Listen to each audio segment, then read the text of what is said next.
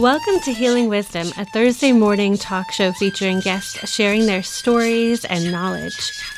We discuss the healing aspects of the arts, metaphysics, social justice, and adventure through all types of terrain. So join me, Pandora Peoples, here on WOMR 92.1 FM in Provincetown and WFMR 91.3 FM in Orleans. We're streaming worldwide at WOMR.org. Good morning, Cape Cod and beyond.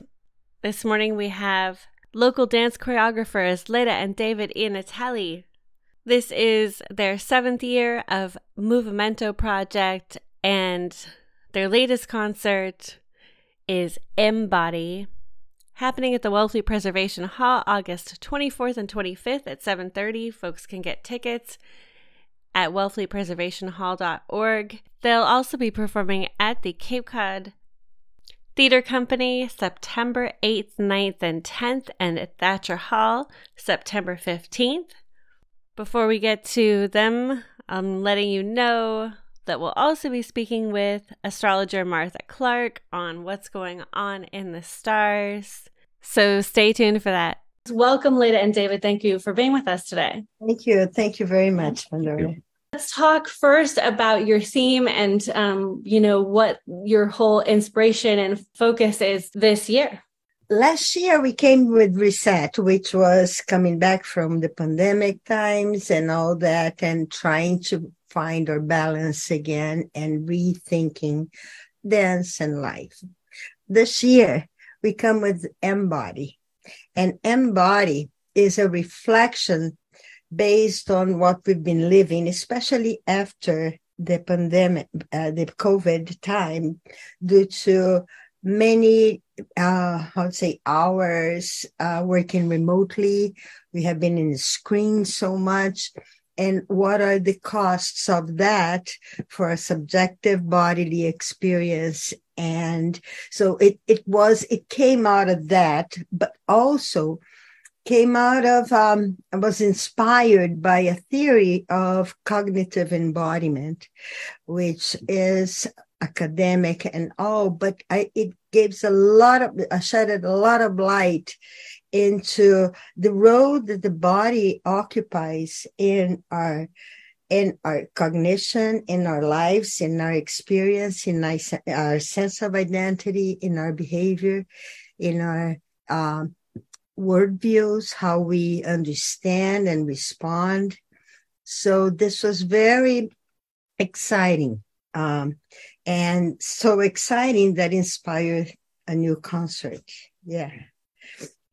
First of all, can you talk about cognitive embodiment theory? Yeah. Well, it comes out of my first contact with it was through a book called Philosophy of the Flesh of Mark Johnson and George Lakoff, a linguist and a cognitive psychologist. And philosophy, and what they see that the body is central in the development of cognition, in the development of even abstract concepts. So they talk about how the bodily experience gives us a sense of containment. Is one of a central principle that they exemplify, how kids are always putting things in, putting things out, and how our experience as infants being held and being not held anymore, how that is the basis for a lot of abstract concepts. And they actually have another book called Metaphors We Go By that is very interesting, how metaphorically to bodily experiences, our languages and our understanding of ourselves and of how we relate to the world as well. Our sense of value, our sense of the things we treasure comes out of initially a very pleasant body experience or not. But those are the basis for our life throughout our as we grow and as we understand and live in the world. Yeah. So that's basically a very general view of it. Yeah. But I think how it ties into every day is they put it back in the hands of each person, this transforming, altering, building your subjective experience. It really is based on where you put yourself and how you put yourself there. So there's a lot of One moment. Yeah. there's a lot of flexibility that one has, and I think what's exciting about this concert is that excuse me, it's what dancers do. As dancers, we try to alter our bodies, we try to enhance our emotionality, we try to understand the world so that we can present it as dancers, so that we can do our artwork, which is, the attempt to find the poetics of movement, to speak the poetics of movement, to reveal the poetics of movement. And it's the number one onus is on the dancer. You train in class, you prepare, but the actual work is done in one's life on one's own. So I'm very excited about this concert and the effect it may have and the communication it might make, the connection to people, because I think we kind of get to the point where dance starts. And all the dancers in the troupe, they're wonderful artists. They've made lifelong commitments that it's not a professional engagement. It's not a commercial enterprise. It's a passion. It's a vocation. It's a calling. And the works that we're seeing emerge from, latest choreographic provocations and people's responses. And we have two wonderful musicians with us that we've had in the past, Larry Chaplin and Frank Baranski. Sorry, Frank. But this time they've composed an original score. So the entire concert, will be work, a few renditions of music that they have, played for others, but mostly it's original material for now. And they've been very excited, and their work has been very exciting and very provocative for us to dance to. So there's something really honest going on here. There's something really basic about an examination of this all, and then, turning it into a discovery, which becomes a celebration, because ultimately we're like, hey, it's happening. It works. This is cool. So it's a human show. It's got a lot of content about everyone is sitting there watching it, and hopefully we'll go out and bring more of that into their lives, look for more, movement activities and dance and artistic activities, Yeah. What I think one key thing is that as we live this, the contemporary world, and there's so much in our cell phones, so much in TV or computer, we oftentimes get farther away from our bodily signs, from our bodily needs, and many times we betray that in favor of all the tasks we have to do, the social commitments, the working commitments, professional commitments. And so it's a call to go back to that basic, without filter first experience, which is you yourself as a body, not your body, because you don't have a body. You are a body. So yourself and the world. So that's that immediate experience. How does that resonates in your life? How do you deal with that? And how can you magnify and exercise that subjective perspective? Yeah. In composition, I think any kind of composition, there's a flow experience, and it really, you use the word presence, or just listening. You become more deeply attuned. It's like a great practice that I've adopted, not with the regularity that I wish, but is to get up an hour before I have to do anything else and just read a bit, write a bit, do a bit of stretching, but basically be open to the day. And I've found that more than anything I've ever done, that session, that moment orients me for the rest of the day, me and me. It gives me a much deeper take on everything, because there's something that I've learned. I work as a carpenter when I'm not in the summer making these shows, and every experience is mythic or can become mythic. I mean, I have a good plumber friend, and he talks about doing plumber yoga. because you're under a sink and you're reaching for a bolt and you can't get it to turn. You need another wrench, and you grab a rag, and you're doing all these things, and finally it works. Well, I mean, that's as great an undertaking as an army conquering another army, or encountering a wizard or a witch or whatever your myths, typically wear for clothing. We're living it day by day, just getting up, getting going, getting something done, and leaving the day with something done that you can be proud of. That's mythic. And so art, I think, and the artistic reflection and this that we're trying to promote in this concert, I think, is about that, getting back to a square one where you're really cool. You're really awesome just because you exist. I mean, trillions of cells and billions of years of evolution. I mean, you're not, like Leda said, it's not your body. You didn't make it. It's this incredible force of nature that is so, and that's where we can be. That's how we can live. Not all the time, maybe, but a lot more than mass media would let us think. It is in our hands, and it's important to find this, and it's wonderful to find this, and it's the truth of our situation. Can you talk a little bit about the dances and the choreography? I was gonna say, because you talked about how was the process up with the music, and I want to say that this concert, the music is a new way of working for us with Frank and Larry, because we have collaborated in other moments, but there's having them improvise and interact with our ongoing creative process that has been a challenge and also has been very interesting. But this concert, it is a very difficult topic to approach artistically, embodiment. At first it doesn't seem so, especially in a dance concert, but when you get into it, you see, well, what is embodiment and what is that? How can you use that as a thematic proposal for a whole concert? And I started seeing subtopics that relate to it. And the main one is bodily presence. And we search for that in every dance concert, right?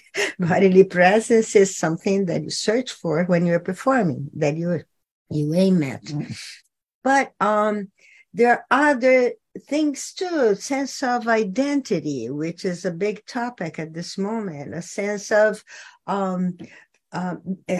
behavior, how you engage, how you not engage, how you relate to the other and to the environment. Those are all, because it's not just the body as the basis, it's the body in its connection to the other, to the environment, that creates a sense of meaning. You're not alone. It's what is in between. Actually, it's what is between the single instances. That how the connection happens.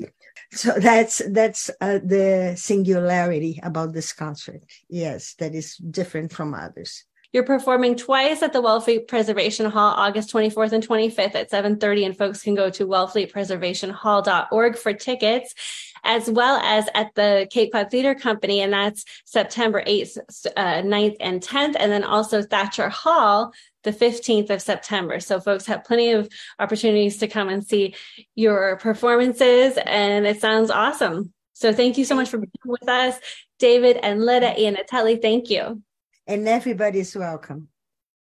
Hello out there. I am happy to have our guest here, astrologer, astrocartographer, relocation specialist, and author, Martha Clarke. She is the author of several books, including Venus, Pluto, Love, Letters to Lost Lovers, Venus, Pluto, Letters to Lost Lovers. So welcome. Thank you for joining us and helping us understand the astrological forecast for the coming weeks ahead.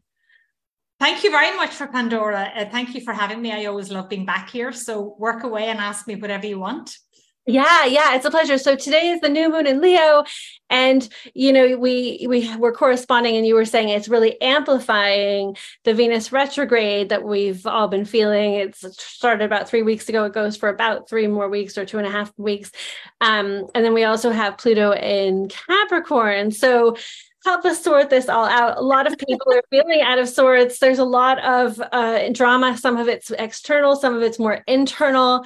It's a lot to be working out right now. Yeah. There's a huge amount. So sorry if I'm not looking straight at you, because I'm actually looking at the astrological chart for tomorrow.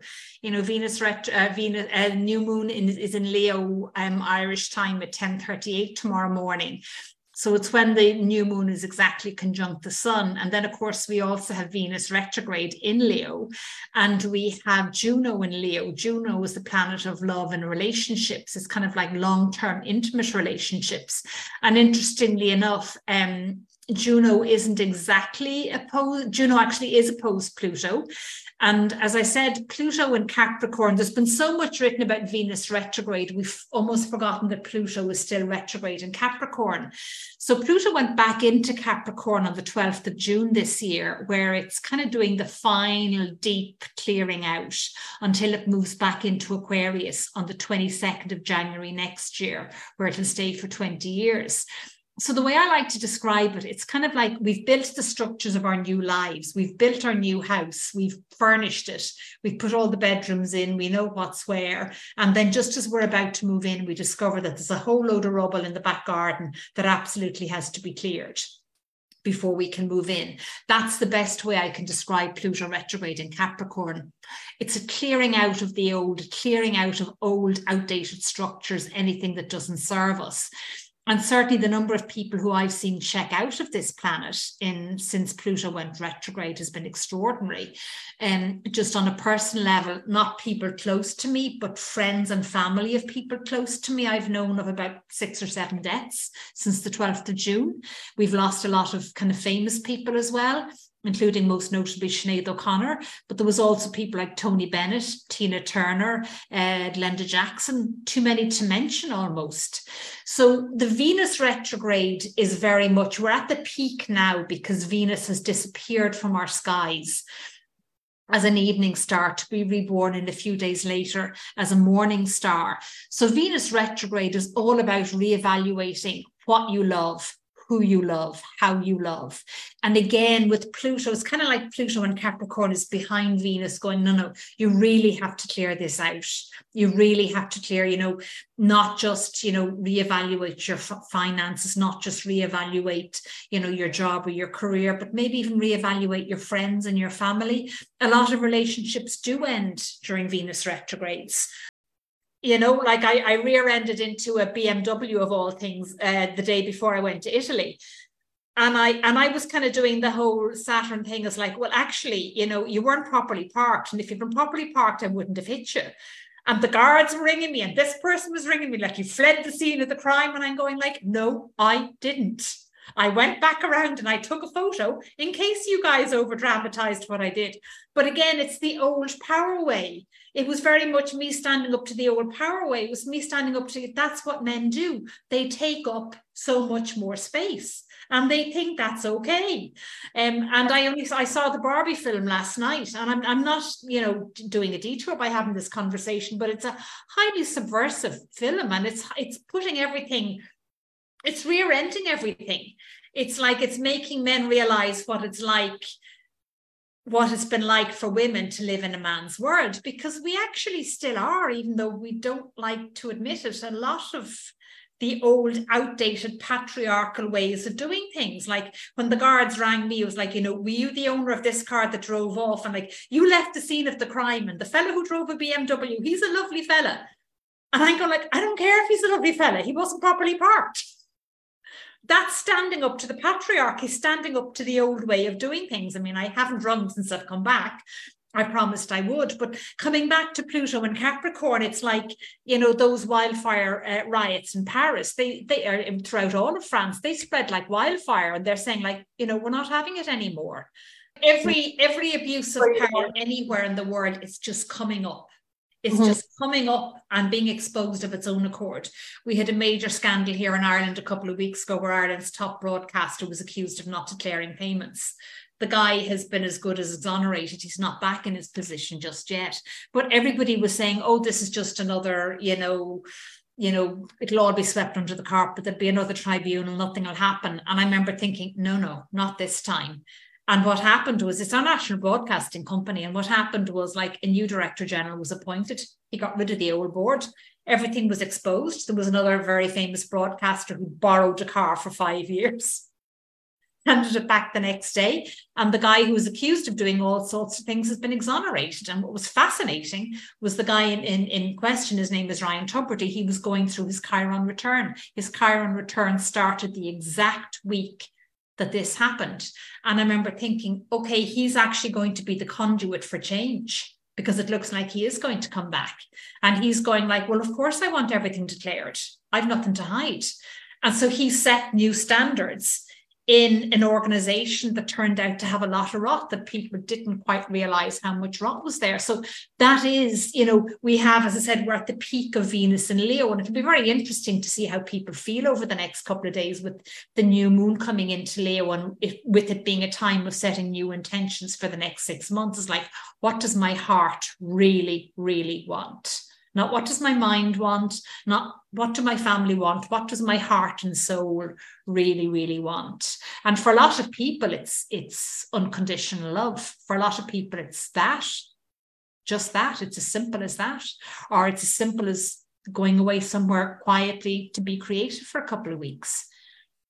It's not. And the paradox of the new moon in this situation, I think, is that to attract something to us, we need to feel that thing. So we need to imagine what we want, but it's in a time where it's like we're just identifying, like you mentioned, we bought the new house, we're looking at the rubble. As if the rubble is that, I should change the analogy or the image. It's almost like the rubble is actually at our front door. We can't get into the house until we clear the rubble. Right. I think it's the analogy of it's in our back garden, but it's far more accurate to say it's almost like beside our front door. We can't open the front door and move into the house properly. Yeah, and there might even be some in closets that we have to address, but we can't. It seems like we can't even get in there to even figure out what's in there, so we can remove it and make a plan of action. So I just feel like there's kind of this this paradox of like we know what we need on an emotional level, but not necessarily what that looks like. So how do you envision exactly what it is? I think it's more important to feel what you need, and then kind of be led by that instead of. Yeah, absolutely. How does it feel internally without knowing how it's going to play out? Yes. And once you really, really feel it with every fiber of your being and imagine it and visualize it and take baby steps to make it happen. But it has to be, there's never been more a time where it has to be really in alignment with what your soul and your heart really, really, really, really wants. Otherwise, it just won't happen. It just right. And there's a lot of groundwork that we have to do before January, 22nd, when Pluto goes direct, because we all need to be literally clearing our houses, which is where we live, because that's where so much of what plays out in our life happens. It's never been a more important time to clear the actual bricks and mortar of the houses that we live in. Get ready, because it's much harder to move anywhere else without having done that. Like, I now live in a house that I can leave at a moment's notice and come back to at a moment's notice. That's why I can travel so much, because there's no fixing or sorting of organizing of anything to be done while I'm gone. All those glitches have to wait till I come back, but they're only minor glitches. So if people do want to travel and maybe engage in higher learning or learn a new language or experience a new culture, it's so much harder to do if there's a lot of stuff in the house that hasn't been dealt with first. Yeah, and never more than now, I think. Never more than now. No, because Leo is all about the hearth energy, as in heart, H-E-A-R-T, but also hearth, H-E-A-R-T-H, as in the fire that burns at home. So what's your internal home? Where do you most feel at home? And for a lot of people at the moment, it is creativity, because we're already laden down with ChatGPT and AI and more technology. And that is the world we're moving towards. But we also, there's been a lot of discussion, like the strikes with the Screenwriters Guild is the perfect example. It's like, no, you're not replacing us. And then more and more people start joining them and start joining suit. And when you look at the Mission Impossible film, which I saw a couple of weeks ago, like AI is just a part of that film. AI is part of lots of films and stuff like that now. It's neither good nor bad. It is the world we're moving towards. But the old type of creativity is now more valid than ever.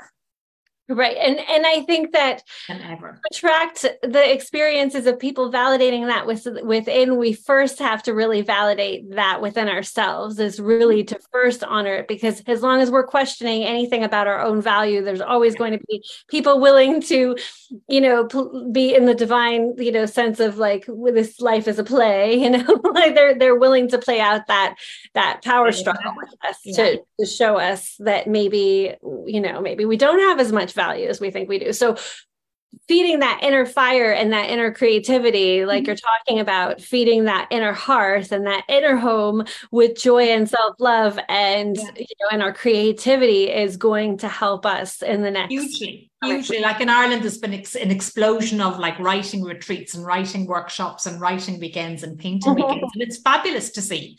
I can't keep up with the amount of them that are here, and I'm doing as many of them as I can, because that's my way of feeding my inner creativity.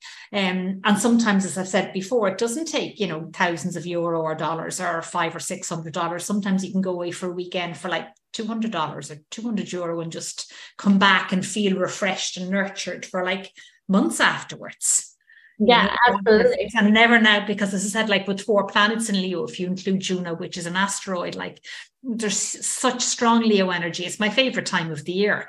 I know we're also coming into autumn. I know you guys are a bit ahead, a bit behind us, but it's also like coming towards the end of the kids being, on holidays and coming back to school. So, when we get into Virgo season, that's when it gets much more.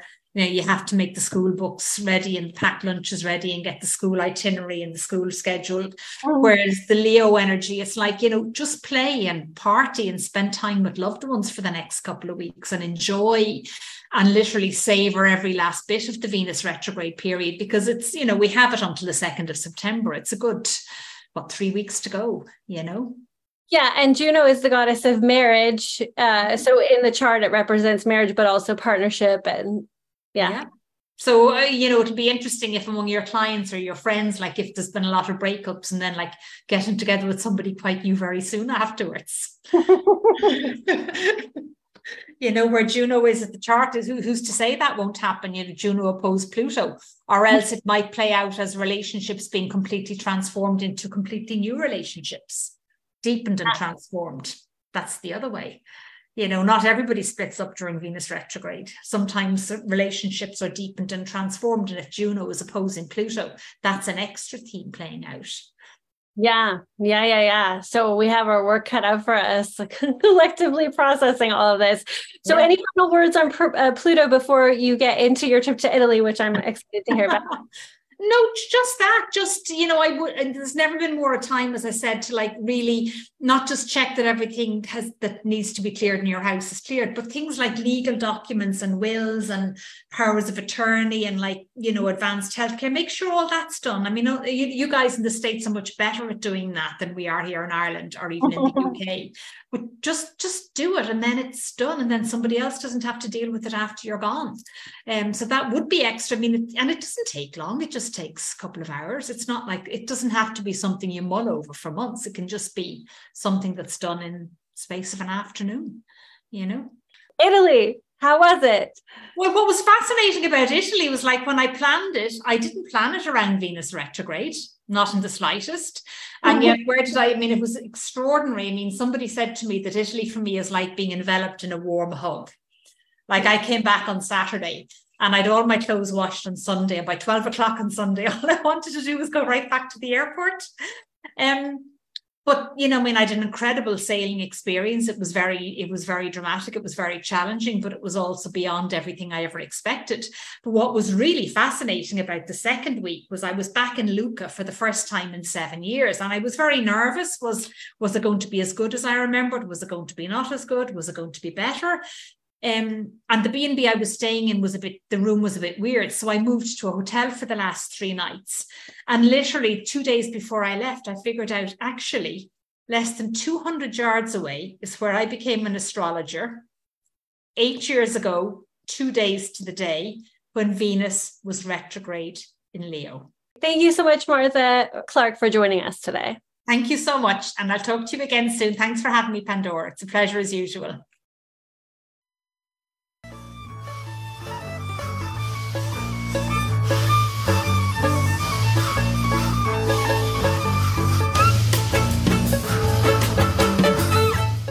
You've been listening to Healing Wisdom at Outermost Radio. All of our shows are podcasts at WOMR.org. Also check out healingwisdomradioshow.com and contact me at pandora@WOMR.org.